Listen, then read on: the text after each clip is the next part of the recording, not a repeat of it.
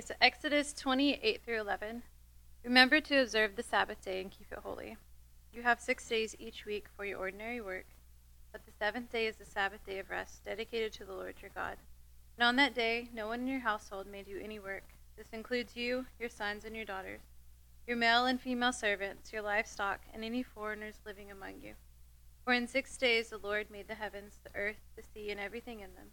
But on the seventh day he rested, and that is why the Lord blessed the Sabbath day, set it apart as holy.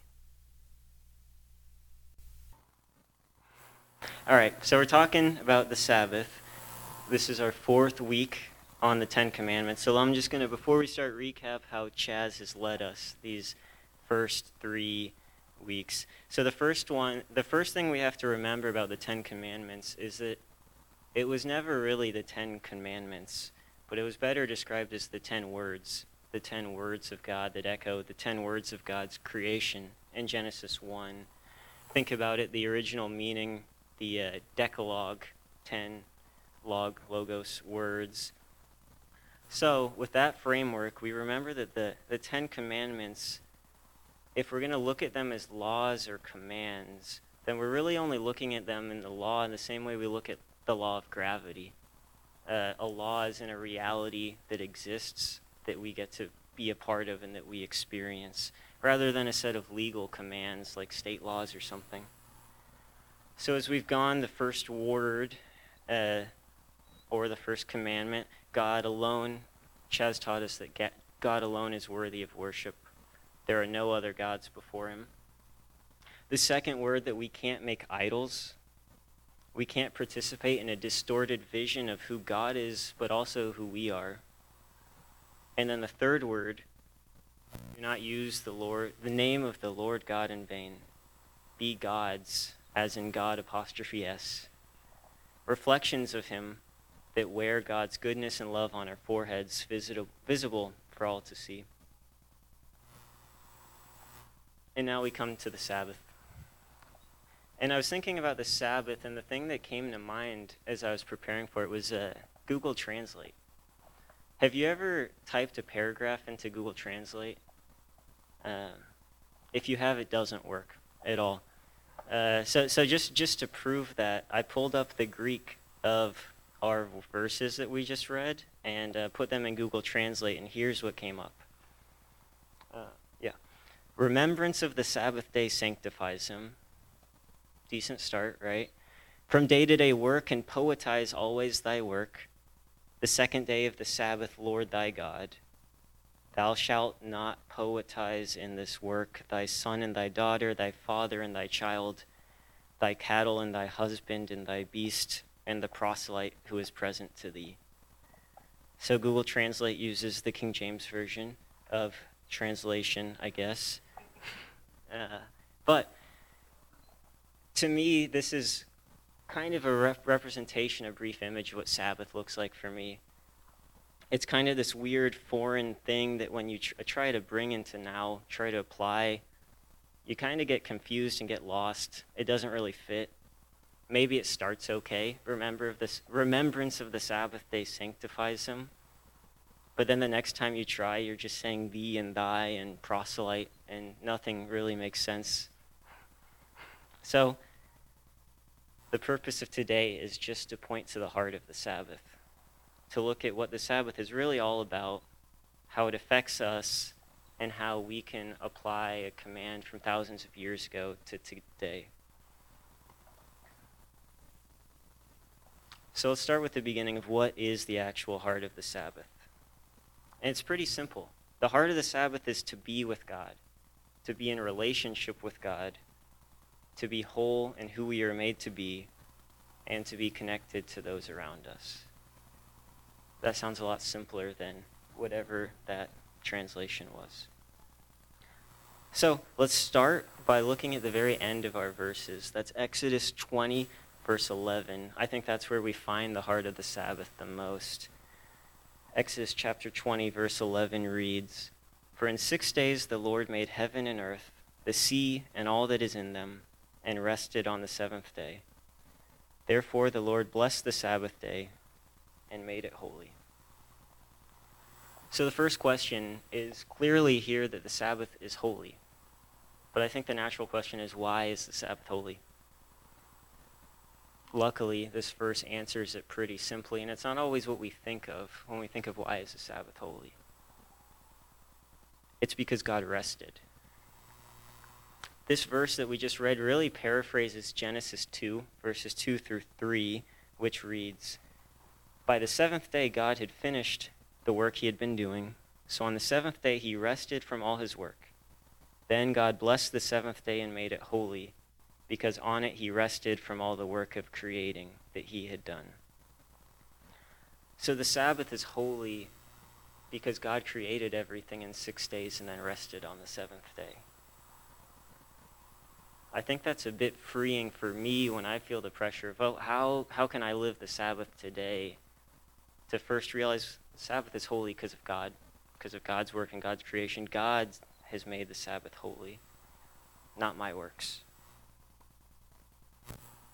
Unfortunately, this important clarification that the Sabbath is holy because God rested, God created and then God rested, doesn't really demystify the Sabbath for us today. It doesn't make it easier to apply to our lives today.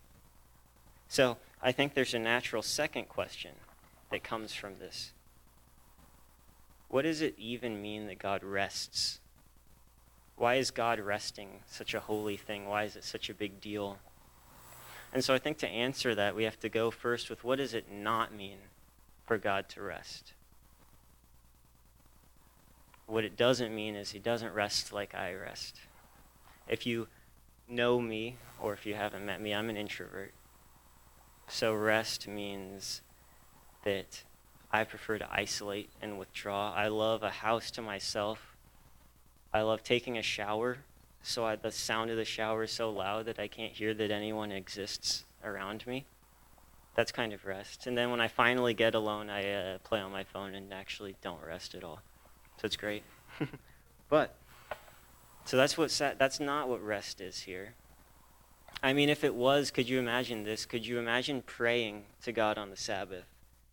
And we know how tough prayer is. We never really hear anything back, it seems like. And then God finally responds to your prayer on the Sabbath, and you hear him, and he says, "Leave me alone. I'm resting."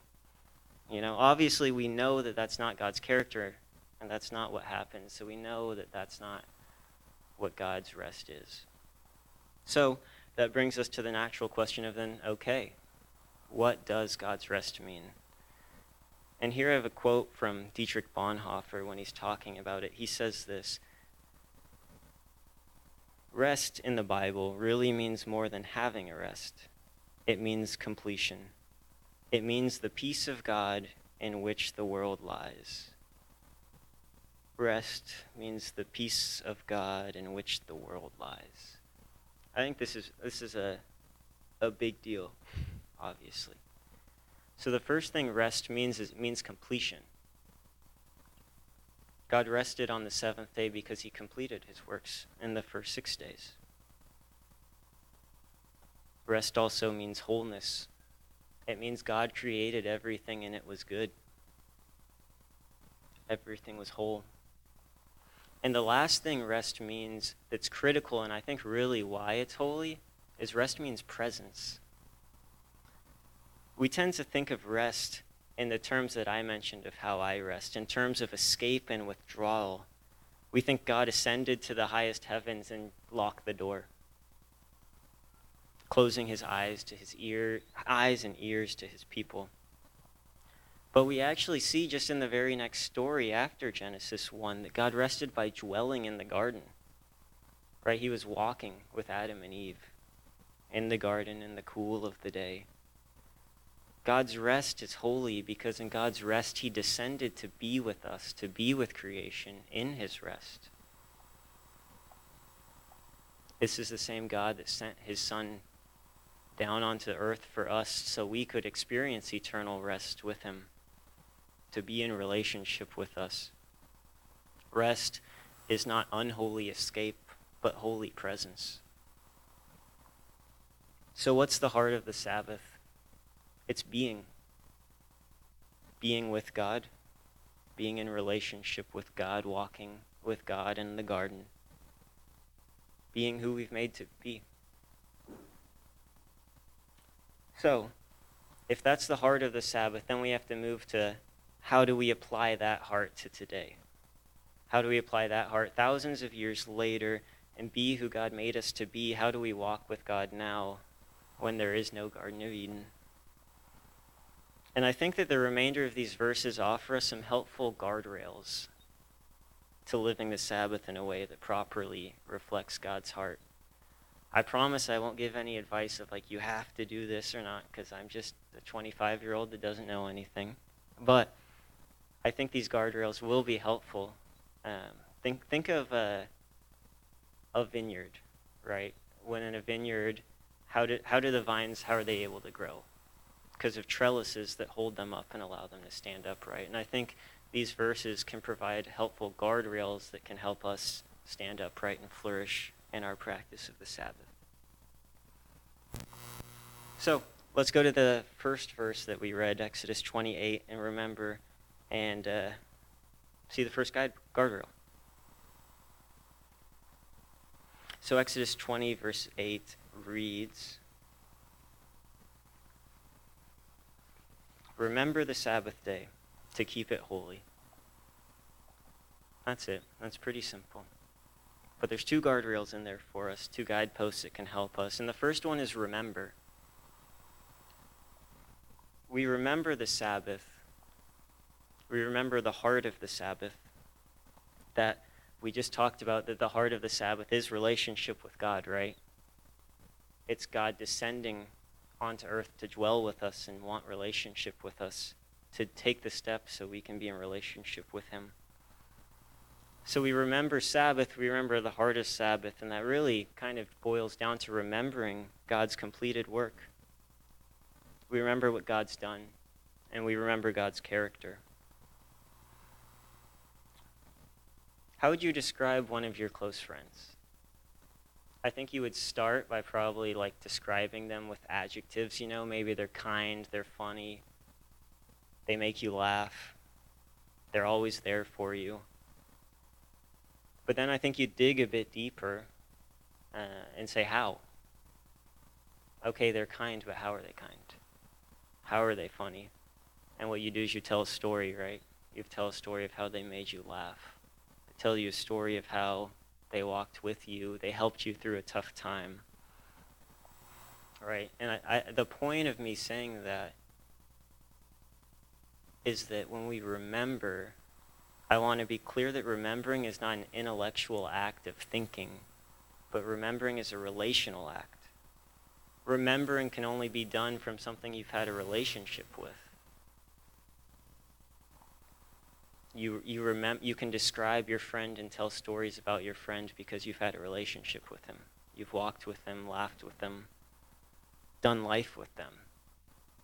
We remember God not because the Bible tells us so, although that doesn't hurt. We remember God because he's walked with us. We can see how he's protected us and paved our way, how he's been with us in the highs and the lows. We remember because of God's presence with us in our past.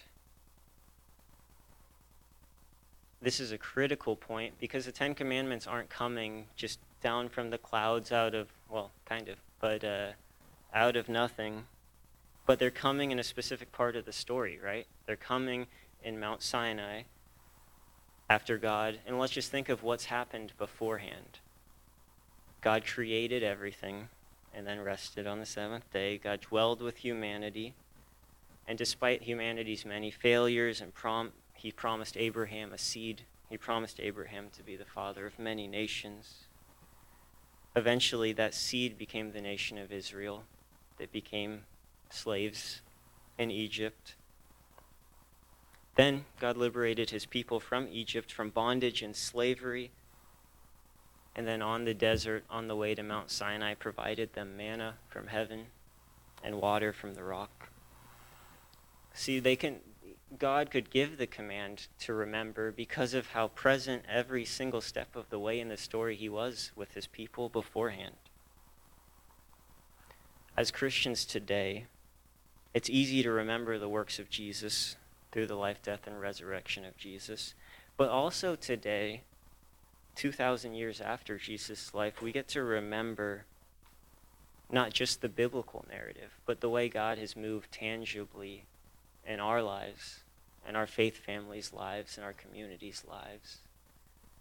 So remember the Sabbath, this guardrail, this guidepost, is just telling us to think back. Remember how God was with us, how God was present, how we are where we are now only because of God.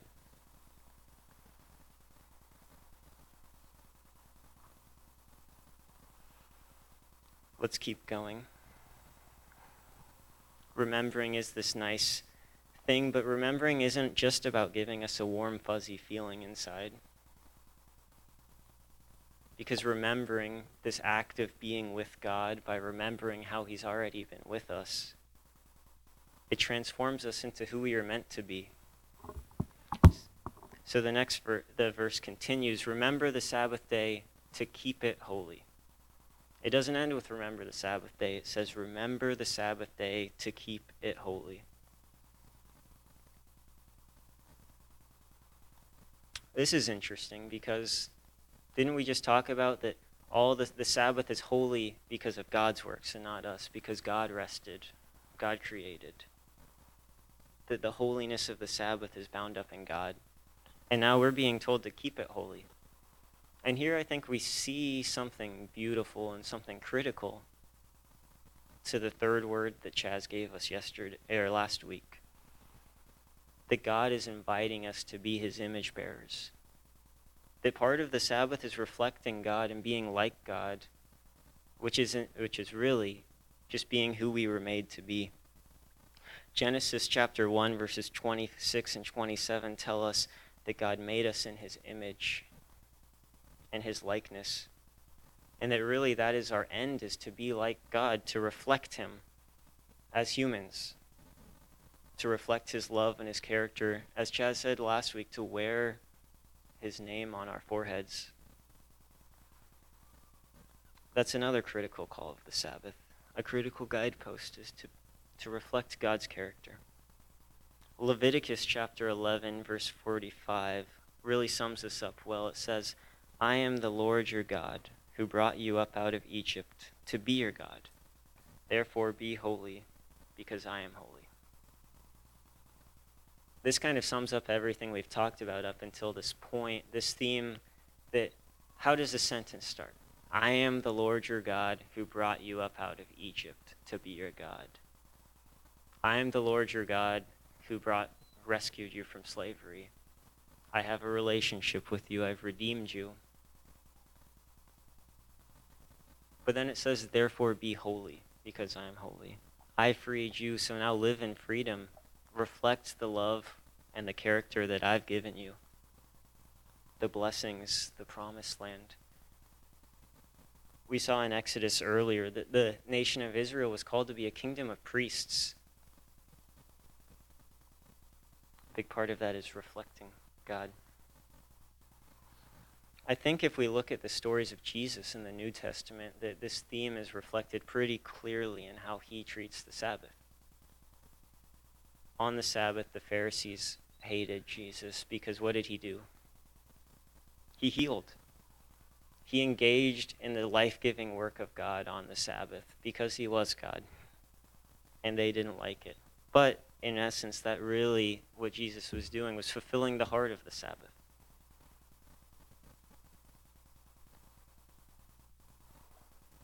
We live out the Sabbath by being like God and by being who God made us to be, his image bearers.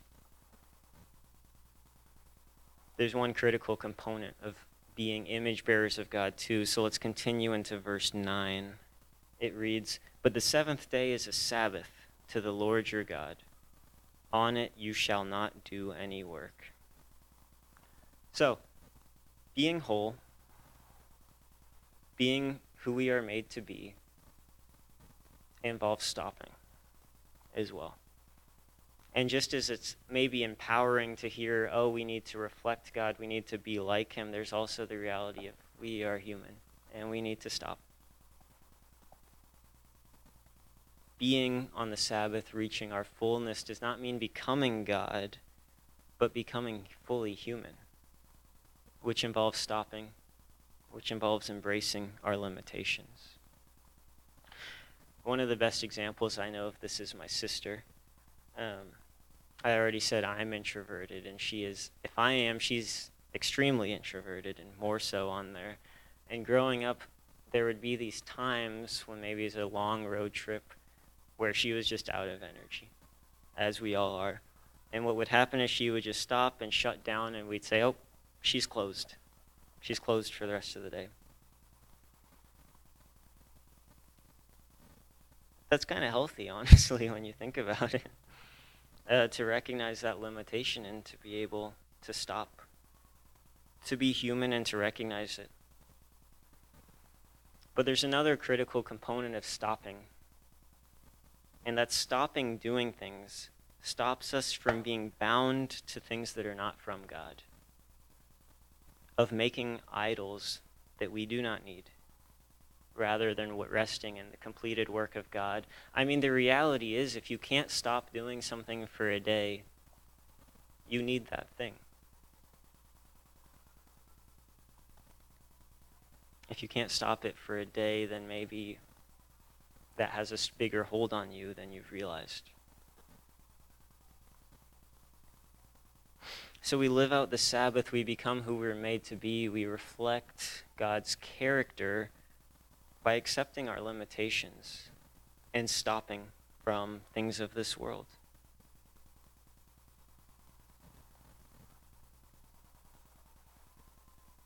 As we continue, we'll go to the last part of the verses for our third guardrail, not guardrail. The passage continues, "For 6 days you shall labor and do all your work. But the seventh day is a Sabbath to the Lord your God. On it you shall not do any work, you or your son, or your daughter, your male slave or your female slave, or your cattle, or your resident who stays with you." The third guidepost for Sabbath keeping is, it's not an individual thing. It's not your Sabbath. It's a Sabbath for you and your sons and your daughters, your slaves, servants, cattle, any foreigner or resident staying with you. The Sabbath was not made for you as an individual. The Sabbath was made for a community. It's a communal practice, a communal act. There are no extra spiritual points for doing the Sabbath alone, from putting yourself through more work. That's just missing the point of what Sabbath is altogether. It's interesting if you think about it that the first time that Sabbath is actually commanded as what the people of Israel need to do is as they're wandering the desert, heading to Mount Sinai in Exodus. It's while they've becoming a nation, when they're a people wandering the desert already, when they're already this community.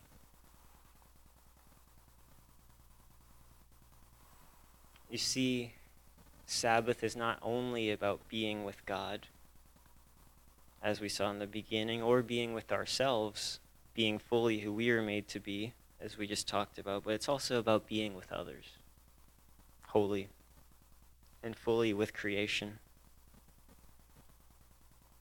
Once we free ourselves from the things of the world by stopping, once we unbind the knots of the things that tie us to death, we're then free to deepen the bonds and the knots between us and our community, between us and the rest of God's creation.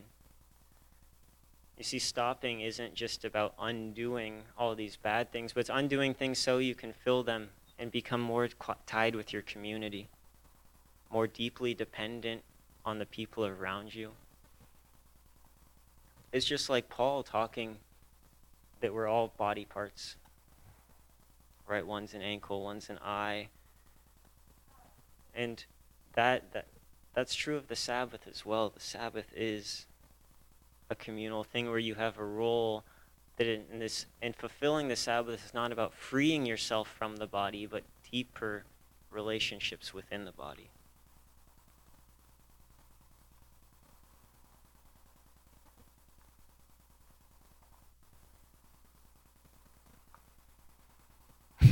At the beginning, I started by talking about Google Translate, how it was very bad at translating this verse, but also how bad it is at helping you learn a new language.